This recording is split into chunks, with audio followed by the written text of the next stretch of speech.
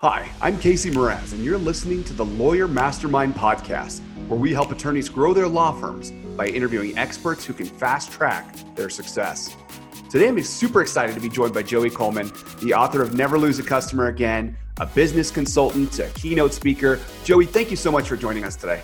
Oh, Casey, it's absolutely my pleasure. And we should probably also share, in the interest of full disclosure, I'm a recovering attorney myself. So I'm excited to get the chance to talk to a bunch of fellow lawyers that are your loyal listeners. That's awesome. And, I actually didn't know that up front. I just learned that, I think, today. So maybe I missed that when I read your book the first time, or maybe it wasn't in there. But I was actually really intrigued to, find that out today as well. Yeah, so for context, it's been about 20 years since I practiced law actively, but I grew up in that. My dad was a criminal defense lawyer, and so I kind of grew up, that was the family business, spent a lot of time in that world, and obviously my 3 years of law school, and then I practiced for about 5 years after that, so kind of had an eclectic background that got its start in the legal community. Awesome. And, since you've had that experience too, as a lawyer and working in a law firm, I think you're going to be able to bring, another layer of additional help here that a lot of people wouldn't get otherwise, really. And, I came working from a law firm where I was exposed to attorneys treating other potential customers poorly, even yelling at potential clients over the phone. Hypothetically, that might have happened once or twice. Yeah, no, I get it. You know a thing or two about that. And, that always seemed a bit crazy to me. But as an attorney, putting yourself back in that world, did you see a lot of that with those poor customer interactions? And did that drive you to do Oh my gosh, all the time, right? And let me be clear, since I said I worked for my dad, I didn't see it as much when I was working for him as much as I saw it in some internships and things I did at other firms. But here's the thing that I think, and I don't say this to be judgmental of lawyers. What I'm about to say is meant to have empathy with the challenge of being a lawyer. Mm-hmm. Here's the problem. The typical lawyer at any given, these are American Bar Association statistics. Now, they're from a few years ago. I haven't seen the most recent ones, but I still think they probably hold true. The typical lawyer who is in small business practice has at any given time somewhere between 50 and 60-ish clients at whatever phase in the process they're in. So that's from the first time you meet them and they ink the representation deal up to if you've finished the document review or the contract creation or gone and gotten a not guilty or a guilty verdict if you're a criminal defense lawyer, whatever it is, or you've gotten them an award in a PI case, whatever it may be, give or take 50 to 60. When I was practicing law, I averaged 240 at any given time. Right? So if we stop and think about that, if we look at the number of business days in a year, I basically was spending one business day per year per client, and I didn't have enough days. Wow. That right? Puts it in perspective. Well, so that kind of gets us into perspective. Now, let's step into the client's shoes. I did predominantly criminal defense, although I did a little bit of PI work. I did a little bit of employment and contract work, but mostly criminal defense. For somebody who is being charged in a criminal defense setting, that is for most people the most important thing going on at their life at that time. Because if they're found guilty of it, especially the kind of clients I represented, we did a lot of like what I would call heavy felony, B+ to A+ felonies. And where I practiced in Iowa, that meant, an A felony is you're going to go to jail for 99 years or more, right? Okay. So significant cases. Yeah. Or drunk driving cases or possession cases that you might lose your driver's license or something for, 3 months, 6 months, a year. Cases that had they weren't parking tickets. Let's put it that way, okay? So for my clients, that was one of the biggest stress factors, emotional drains, things they were worried about in their life to date, certainly within that year. Now, let's go back to the earlier statement about how many I had. So something that for my client was the most important thing of their year made up one day of my year. Good point. Mm-hmm. Now, I'm not saying that I didn't care about all my clients. I did. I loved them dearly. I tried my best to look out for them, and we had great results. But the reality is most lawyers have detached from the empathetic understanding that for your client, the thing you're working on may be the most important thing of their entire year, But for you, it's one of the cases you're working on. Yeah. Mm-hmm. And so I think just from that understanding, I recognized that lawyers, by their very nature of the practice, have a challenge when it comes to client experience and client relationships and client communication. Just because we're representing more of them and our perspective is we're representing all of you, and from their perspective, we're the most important client they have, or Sure. at least we're the ones they think about the most. So that kind of led me into this, and I was practicing, for context and relevance to our conversation today, I graduated law school in 98. So I was interning as a lawyer and kind of practicing it through the 90s, and then practicing through kind of the early 2000s. And even at that time, when there was a heightened understanding of communicating with your clients, it was still pretty abysmal, right? When you really think of the severity of the situation, the fees that were being charged, most lawyers only communicate with their clients via the monthly bill. Exactly. Yeah. That's the main piece of communication. And I've yet to meet a lawyer that can say that they've never had a client call up and say, what the heck is this item on my bill? Mm-hmm. No, right? exactly. So the main thing, and lots of times also, I think the other challenge lawyers have is that the way the law moves, there are long stretches where it seems to the client like nothing is happening, but they're still spending money. Exactly. They see the right? money going out. They expect that maybe. But there are no results. There's nothing happening because you're waiting for the trial or you're waiting for things to be finalized. They're paying either a monthly retainer or a monthly bill or whatever it may be, and there's challenges. So I wanted to make sure we prefaced our conversation with me saying I totally empathize with both sides of the coin. The client who feels like, wait, what am I really paying for? And I'm not getting the level of communication, and I don't know the full status of where things are at all given times, and I'm really emotionally invested and involved. And the attorney working a bunch of different cases at the same time, managing a bunch of relationships at the same time, and sometimes just being at the mercy of the courts and the legal system that, hey, your hearing isn't for 2 months. There's not a lot we're going to do between now and the hearing. I'm sorry, but what am I going to tell you? Hey, guess what? This week we did nothing on your case yet again this week, right? Because that's going to irritate a client too. Wow. Yeah. Well, no, I mean, then that's interesting perspective. And, I don't think anybody would want to hear we've done nothing on your case. And it's funny, I started off with kind of an extreme example of, maybe the yelling at a potential client. But then on the other side, we have, I've worked with a law firm that gets 100 positive reviews a month from people that aren't their clients. They just treat them well over the phone and they answer their questions well enough to the point where, hey, I want to leave a review. So, I can see it, from all different points too. And then, our listeners, we have some that might be doing like more of the business to consumer, but we also have business to business law firms as well. Are they going to take a different approach with how they treat their clients? Well, what I have found is that most lawyers take a different approach, but I'm not sure that they should. What I mean by that is there's a huge discussion in the business world of, well, are you B2B or are you B2C? Are you business to business or business to consumer? The reality is you're H to H. You're human to human.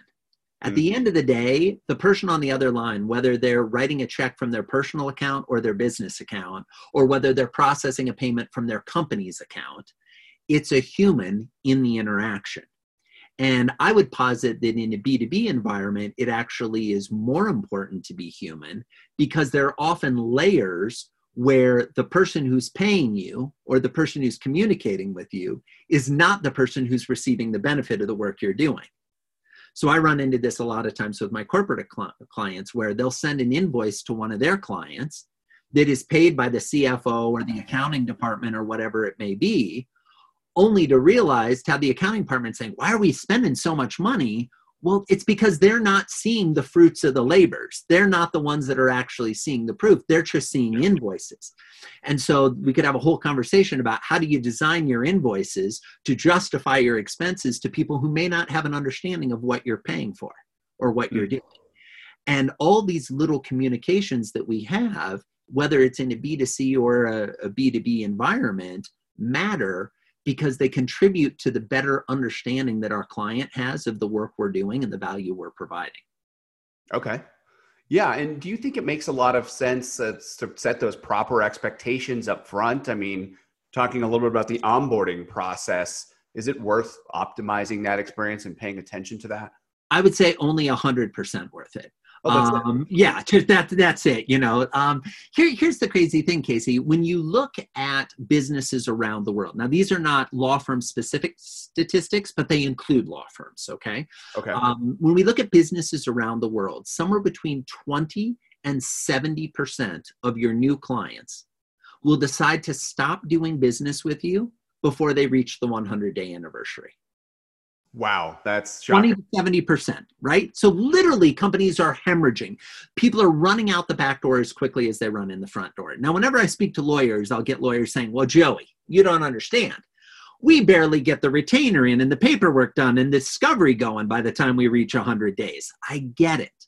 But in their mind, the value that they receive in the first 100 days is more dispositive as to their overall feeling of you lifetime in the relationship than any other time period.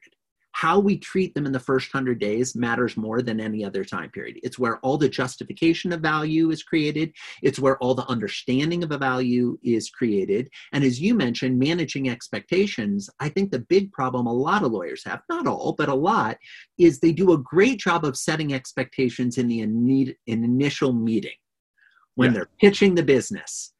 And then the second the client signs on the dotted line, that lawyer hands the bulk of the communication responsibility off to a paralegal or a secretary who was not in the meeting, who the client has never met, who is now the sole gatekeeper point of access to get back to the lawyer. Yeah, no. And we wonder why our clients feel unappreciated. It's because, wait a second, who is this new person that when I call is the one I leave a message with, when I send an email is the one I get a reply from, when I get a letter in the mail or an invoice, it comes from them. Like, yeah, granted, the lawyer's name is stamped on, but guess what, folks? The client realizes it's stamped with your signature as much as you realize it's a stamp with your signature, okay? Yep. And what happens is that creates a belief that there isn't as much rapport or connection or significance given to the relationship by the lawyer as being given by the client. So I think the huge opportunity for lawyers, regardless of what area of law you practice, is to continue to reset and reestablish expectations throughout the relationship. Most importantly for lawyers, to remind them of what comes next. Here's what I mean by that. Typically, when you're a lawyer, you understand the rules of procedure. You understand the court filing time periods. You understand that, and let's take a criminal example for just so that we have something to speak through. The typical case that would come to me that was like a drunk driving first offense case. The likelihood of us being in court to try that case within 1 year of the charges being filed was less than 20%. That's low. Wow. 80% of our cases happened more than a year after the stop that led to the charge. Now, let's be clear. Some of that was strategy. Some of that was timing. Some of that was just the way the court systems are filled, right? Yeah. But to the client, they are thinking about the fear of losing their license every day from the day they got pulled over. Yeah. Mm-hmm. So while we would be saying, look, it's in your best interest to have this happen later, because by the way, you're still driving the whole time. Mm-hmm. They would see it as this is an open loop that is running. And when is the loop going to close? So your job as a lawyer is to constantly be reminding the client, here's where we are right now. Here's what we've done thus far. Here's what we have to do yet. And most importantly, here's what we're going to be focused on between now and next time you and I talk. And that could be we're going to be reviewing documents. It could be we're going to be finding experts. It could be we're going to be filing motions with the court. Whatever it may be, letting them know what you're going to do and reminding them that you're going to do it is crucial. And the reason we know it's crucial is because most humans don't read what they sign. That's true. Yeah. Okay? Including lawyers, ironically enough. Okay? When your client enters into a retainer agreement with you, very few retainer agreements I've ever seen detail the schedule for the court filings, the trial, the depositions, everything that's going to happen. Why? Because it would be impossible for us to articulate that in a contract on the day that we undergo representation, right? Because we have no idea what they're going to, we haven't even entered an appearance yet. And you're asking me to tell you when this thing's going to be scheduled for trial? I don't even know when it's going to be scheduled for trial. So we need to continue to remind the client at all times about where they are in the process, what comes next. And a lot of this is holding their hand. You know, it always amazed me when people talked about professionals when I was growing up. It was either become a doctor or a lawyer. Those were kind of the two professions. Now, I recognize there are many other professions, but those were the two that were frequently, at least that I was exposed the most to. And lots of times with doctors, they talk about, why don't doctors take a class in bedside manner? That's funny. Well, why don't lawyers? Because I don't know about you, but the law school I went to, I had to actively seek out a course in client relationship. And it was only available to third years. And we were limited to 15 of us in the class per year. So I went to George Washington Law School, biggest law school in the country at the time. There were 500 law students, okay, per class. Biggest law school in the country, and 15 were allowed to take the client communications class. Now, mind you, again, wow. I'm dating myself. This is back in the 80s, right? Or back in the late 90s. So I'm thinking to myself, most law schools haven't changed their curriculum. Why aren't lawyers taught how to manage the relationships and the communications with their clients? At best, it gets a random covering in ethics class, but usually that's what not to do. You get a random covering in some of your classes where there's a discussion of a lawyer who failed to communicate or did something wrong, but we don't have any best practices teaching. We don't have any best practices practical application of, here's how you hold your client's hand. Here's how you let them know that you're taking it seriously, that they might go to prison for the rest of their life. Yeah, no, that's a good point. And so what do we do? And lots of times you learn that on the road, if you will, and kind of in practice, you know, from more senior lawyers that might be mentors of yours or things you see. But there's really a lack of education and communication about this in the marketplace, or at least in my opinion. Yeah, no, and I agree. And I think it's not just isolated to law firms, right? Like all businesses kind of are in this situation. And in fact, you know, but whether it's a law firm or any other type of business, I feel like we put a lot of attention up front at winning that client, maybe doing little things there. But then, like you said, maybe right after that, it's passed along. So yeah, no, it's crazy. And Casey, you're absolutely right. This is pervasive not only in law firms. This is pervasive in society, right? If we were to go on Amazon right now and we were to search in the category of books with the keyword for searching sales. So we're trying to find books that have been written on sales. And we were to write down how many results we got. And then we were to erase that result and we were to search the keyword marketing. And we were to write down that number. And we would add those two numbers together. We would get about 1.3 million books that had been written on sales and marketing. Wow. 1.3 million with an M, okay? Now, if we were to erase those search results, and instead we were to search client retention, client relationship, client experience, client service, customer experience, customer retention, account management, relationship management, every phrase you possibly could think of about what happens after the client transitions from being a prospect to a client. And you were to add up all of the numbers of those searches and not worry about deduping any of them for where they might show up in both. You'd get about 30,000 books. Wow, that's a big discrepancy. So for those of you that were told there was no math during the podcast, I promise you this will be the only math, okay? What that means is when we divide those two numbers, for every 47 books that have been written on how to get a client, one book is written on how to keep a client. Wow. It's no surprise to me that we over-index on client acquisition and rainmaking. I don't know about you. When I was in school, I never heard anybody talking about rainwater retention. No. He talked about rainmaking. How do you get more clients? How do you get them to throw more money? Not how do you keep clients. The closest conversation you'd ever have about keeping clients was, well, find out if they like to golf or not and go golf with them. Wow. Yeah. And then there was a discussion of whether you should win or not. Like that was about as sophisticated as client retention was. Folks, we can do better than this. We're smarter than this. We've got the ability to do better than this. Most businesses don't have a system and process for onboarding their clients that is designed to retain their clients.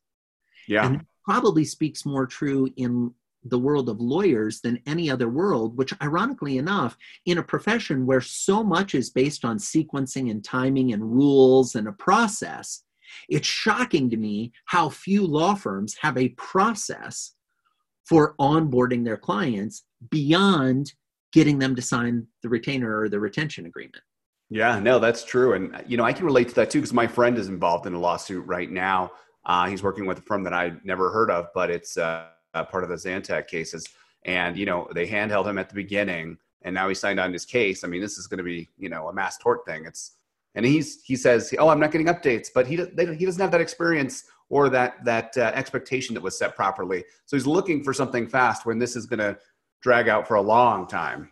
Probably years. Exactly. Probably years. Yeah. And here's the thing. As a general rule, as humans, when we are personally involved, it's hard to over communicate what comes next. That's a good point. Right? Mm-hmm. And again, we can see this just in our human behavior. What happens when the average person gets a new product in the mail? They open it up and they try to use it. Yeah. They don't read the instructions manual. They don't go online and watch videos of how to use it, especially, and this is a sweeping stereotype, but it applies and the research shows it, especially men have a tendency to just try to use it, just try to make it happen, right? What was fascinating, everybody talks about the iPhone and what a brilliant invention the iPhone and the iPod were. One of the most brilliant things that Steve Jobs and the team at Apple did is they were the first consumer electronic product to send the product to you fully charged. Really? I didn't know that. Okay. Yeah. So if we think back to the old days, I know we're dating ourselves here, friends, but think back to the old days when you used to buy something and you get it home and you'd have to plug it in for 8 to 12 hours before you could use it for the first time. Now you go to the Apple store, you open the iPhone, they sell it to you in the room. They turn it on while you're sitting there and you make a call while you're in the store and then you leave and your phone's working. We live in an era of instant gratification. People want it now. Just because the legal system hasn't caught up with that doesn't mean that consumers' minds haven't been preconditioned to expect that. So that's why I keep reemphasizing we need to let them know what's coming next, what's next in the process, and hold their hand every step of the way. So let's talk about that first 100 days then. If we want to hold their hand, every way too, and really create a good experience where we're delighting our customers, what are some ways that we can do that? Well, I think the first thing to do is to recognize that your clients go through a series of phases during the representation. Most lawyers think of those phases as there's the phase before they became a client, there's a phase while they're a client, and there's a phase after their project's done. Yeah. Like they think of it just as that. And I don't say this to be critical. I used to think of it this way as well. I believe there's actually 8 phases. If I may, Casey, let me give you an overview of the 8 phases and kind of how they would match up. And let's use, for example, a criminal defense case. Let's use, let's use possession of illegal drugs, just as an example. Okay, we'll keep it exciting and spicy. And for those of you listening that don't work in that world, forgive me. It's actually a better thing that you don't, because that's a crazy world to work in. Trust me, I did it for many years, but it at least give us some context for the example. So phase 1 is the assess phase. This is when a prospective client is trying to consider whether or not they want to hire you as their lawyer. They're going to be talking to their friends. They're going to be looking at your website. They might be calling around asking people, hey, do you know somebody who can help me with this type of problem? They might be going to the yellow pages. I know that sounds crazy, and trying to, let their fingers do the walking and figure out who their lawyer's going to be. Okay, they have the assess phase. This is probably going to include an initial meeting with you, depending on how you have your business practice set up, where they'll do an initial free consultation. Okay. We then go to phase 2, the admit phase. The admit phase is when the prospect admits that they have a problem or a need that they believe you can solve, and they transition from being a prospect to a client. Now, in a typical free consultation meeting, that might occur in that meeting. where you kind of explain, hey, here's you've explained what your problem is. I think to represent you would cost X dollars. I'd be able to help you. And they say, great, I want to hire you. And they sign on the dotted line. We know the admit phase is the start of day 1 of the first 100 days. Okay. That's when they officially become a client. And the clock starts ticking for 100 days. The way you know it's admit is it usually involves signing on the dotted line and or handing over cash. Okay. That's how you know when the admit phase in your business is. We then go to phase 3, the affirm phase. The affirm phase is the buyer's remorse stage, where they walk out of your office and they begin to doubt the decision that they just made to hire you. Okay? Okay. The affirm stage lasts as long as it takes to get to the next phase, phase 4, the activate phase. Now, depending on what kind of client you're representing, the activate phase is the first real moment of truth, where you start to do work for them and the proof of your work is evident. In a criminal defense case, that could be when you move to be admitted to represent that client, okay? Or an initial hearing or something like that. They're going to get to see you in action for the first time. They're going to know this is real, okay? Okay. Most lawyers do a good, so that's the activate phase, right? So most lawyers do a good job up until the activate phase. They have the assess phase, we're trying to figure out. The admit phase, they sign on the dotted line. The affirm phase, most lawyers struggle with this because nothing really happens usually between the signing of the paper and that first hearing, other than you getting an alert that says, or an email or a physical mail letter that says, hey, we need to see you in court next week at 9 a.m. for your initial appearance, right? Sure. There's nothing happening. And during that time, they're doubting all this money they just agreed to pay you in this relationship. Yeah, the money's gone. Mm-hmm. Money's gone. So that would be a great opportunity for us to step in and remind them that we're excited about the representation. We're going to take great care of them. So then we have the activate phase. In the activate phase, we want to energize the relationship. This is that first real moment of truth. Now, most lawyers know that showing up for an initial appearance in court is not that exciting of a moment. It looks nothing like what they've seen on TV or in the movies, right? Yeah. There's no objecting. There's no witnesses. There's no, I'm holding you in contempt conversations, right? Everything that they believe what a courtroom looks like. In fact, many times the client doesn't even come to that initial. Yep. Mm-hmm. Right? They might, depending on the type of law you're practicing, right? So we need to make this a seminal moment in their life. We need to make this a marker that says, look, you're getting what you paid for. We then come to phase 5. Okay, phase 5 is the acclimate phase. Now, in the typical legal world, where this is different from the business world clients that I have, this phase could last months. Who knows how long the acclimate phase is? And the reason we don't know is, let me jump ahead to the next phase. Phase 6 is the accomplish phase. The accomplish phase is when the resolution occurs for which the prospective client really hoped. So in the criminal case that I gave you the example of, resolution is a judge or a jury saying not guilty. Yeah. Mm-hmm. That could be a year later. What that means is those first 100 days are going to be all about acclimating, not about accomplishing. Good point. So what are we doing at all of those steps along the way to let them know we're still in it? We're still with you. We're holding your hand. Okay. So we help acclimate to get them to the accomplish phase. Then after the accomplish phase come the last 2 phases. Phase 7, the adopt phase. This is when the client becomes loyal to you and only you. They're not going anywhere else because they feel so well taken care of. You've achieved the goal they had for them. They are bought in. So you get them off the charges, you get them the great deal, you get them whatever it may be, and they're loyal and they're committed to you. And if they ever face this problem again, they're going to come to you. Mm-hmm. And then phase 8, the final phase, the advocate phase, where they are going to refer friends and families and colleagues who have similar problems to you. Yeah. Now, here's the cool thing about lawyers. Most lawyers are real familiar with referrals, and most lawyers live and die based on referrals. I have never met a lawyer, Casey, who said, I've got enough referrals. I don't want any more. Me either. I've never heard that. I've never met it. Maybe it exists, folks. If you're listening and that qualifies, reach out to me at joeycoleman.com. I would love to hear your story. I'd love to have a conversation. I've never met a lawyer who's done with referrals. And I've never met a lawyer that every one of their clients makes referrals. Yeah, I mean, that many brand advocates, like net promoters, that's crazy. You would think that you would, if you're doing a good job, every client would be referring people to you, but they're not. Why? Yeah, why? Well, for two reasons. Number one, we haven't walked them through all the 8 phases. Number two, most lawyers don't know how to ask for referrals. They don't know when to ask for referrals. And they have beliefs, which some of which are solidly grounded in the rules of ethics about how they can or can't ask for referrals.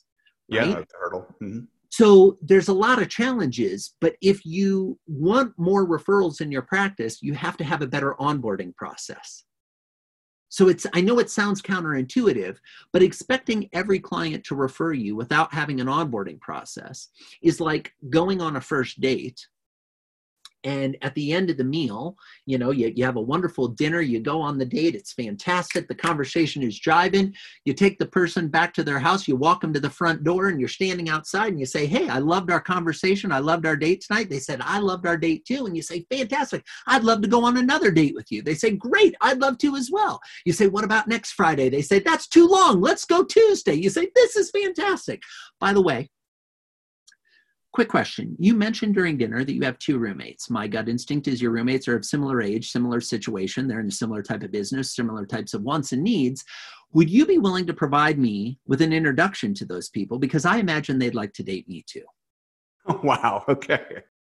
You'd get slapped if you did that in your personal life. And yet that's how most lawyers approach their business referrals. They go to their clients and they say, who else in your industry might need help with a contract?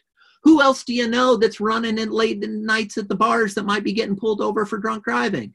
Who else do you know that's been in a car accident like you were? Yeah. Mm-hmm. We're asking really weird, wrong, inappropriate questions with really poor timing, and then we're surprised when we don't get referrals. Most lawyers I know, this is how their referral works. The phone rings, somebody, their assistant or their secretary or paralegal answers, and they say, yeah, John Smith suggested I call you. And we think, why did I represent John Smith? I don't even remember John Smith. Oh, quick, get him on let's get it scheduled. And then you schedule the thing. And then they never thank John Smith for the referral. Yep. Mm-hmm. They never even acknowledge that they got a referral. And guess what? Your clients are a lot like little children. And I say this not from a place of judgment. All humans are like this. When we see a behavior that we like, we need to reinforce it if we want that behavior to continue. Most people that get referrals never acknowledge or appreciate the referral. And I'm not talking about a kickback or some type of a referral fee or a payment, although those are things you can do ethically in certain contexts. I'm talking about even a thank you note that says, hey, Casey, thanks so much for referring your neighbor, Beth, to have me help her out with her contract claim.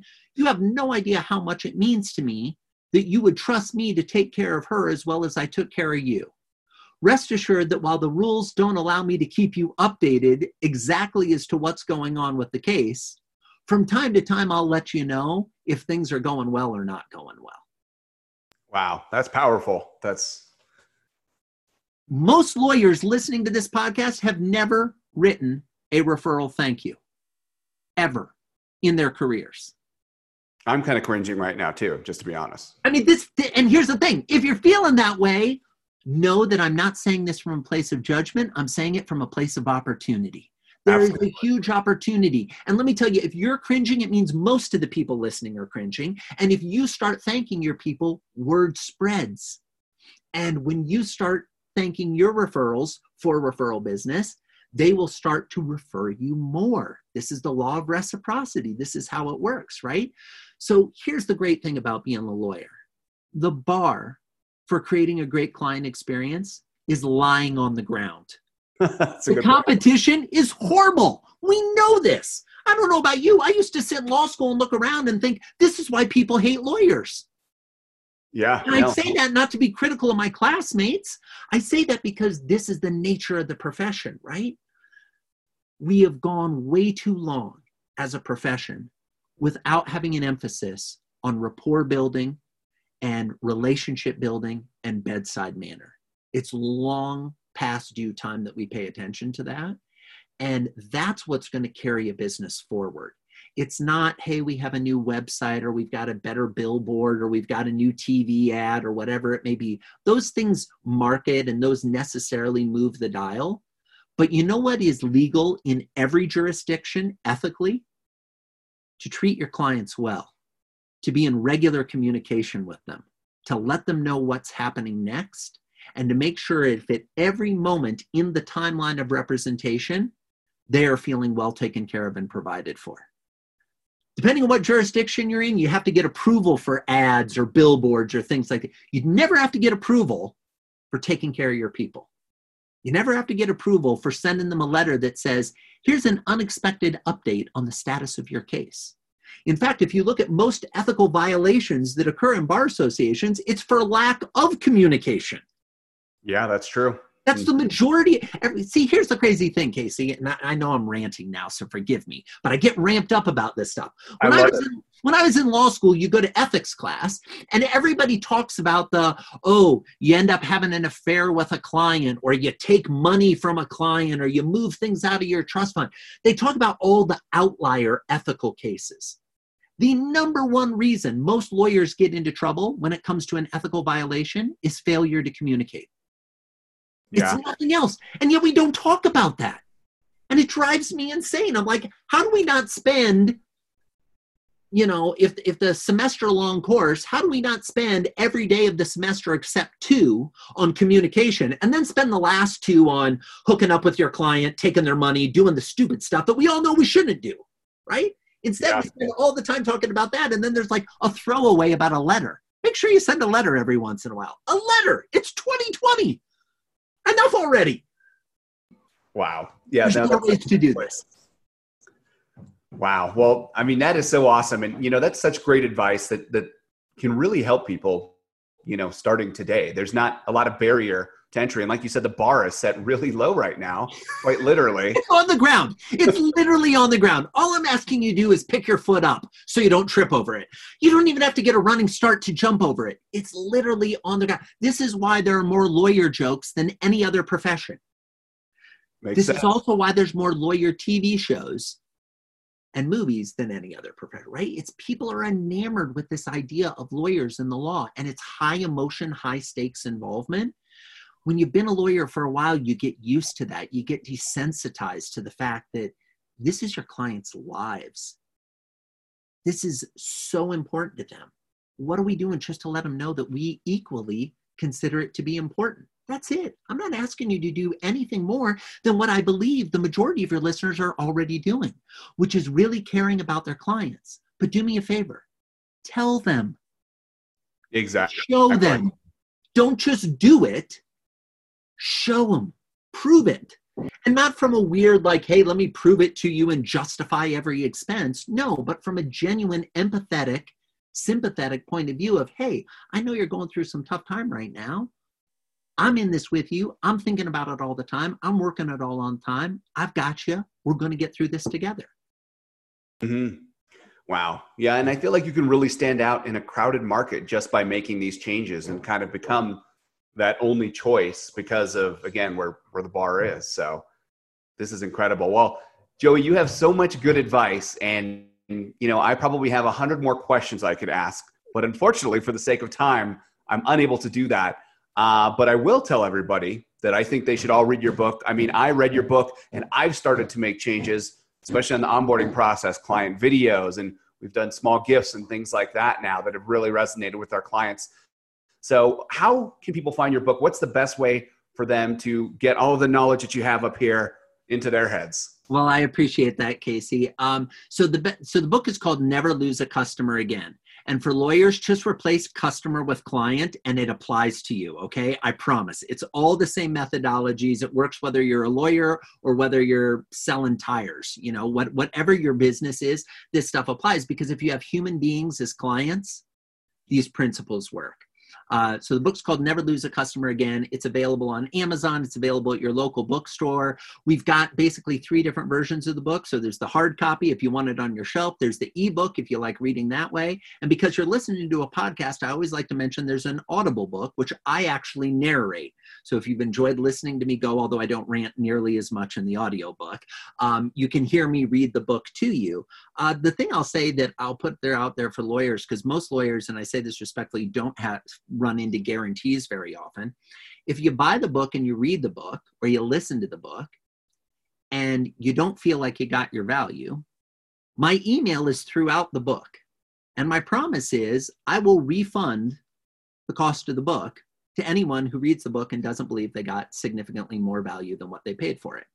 So there's really no downside to giving it a try. And what I will tell you is one lawyer to another, or recovering attorney in my current case, to another, the bar is on the ground. If you apply 2 or 3 of these ideas, and the book for context, because lawyers like case studies, has 46 case study examples from companies small, medium, and large, domestic and international, product and service, online and offline, you name it, to show how you can apply this across a bunch of different scenarios.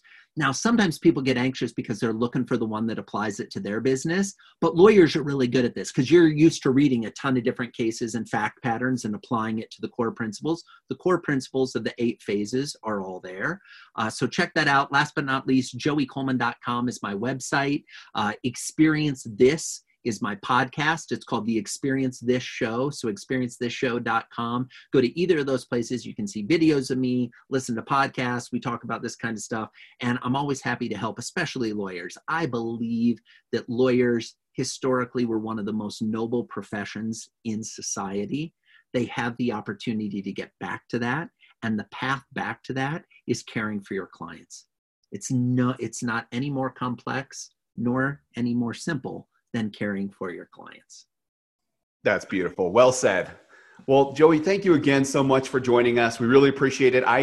Here's a testimonial. Buy the book. It will change your life. And, we're just kind of in the beginning processes of implementing these things, but I can tell you that I'm making all of my team leadership read it as well. We're already seeing those results. We got a testimonial, just so you know, yesterday, where they saw the video that we did, part of the onboarding process of who they're going to be working with now. And they said that was a nice touch. And we were just like, we've never had that before in 10 years. Like, I love details. Casey, that's fantastic. Yeah, that's the fun thing about this is you can do these little experiments and the payoffs come very quickly. This isn't something where I'm asking you to invest, millions of dollars and you'll see the payoff 10 years from now.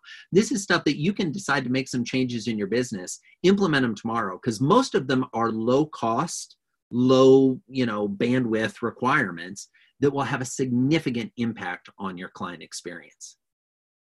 Awesome. Well, thanks again so much, Joey. We appreciate it. And I look forward to catching up again soon. Thanks, Casey. Appreciate the time. And thanks to everybody for listening. Thanks. Take care. Awesome. You are so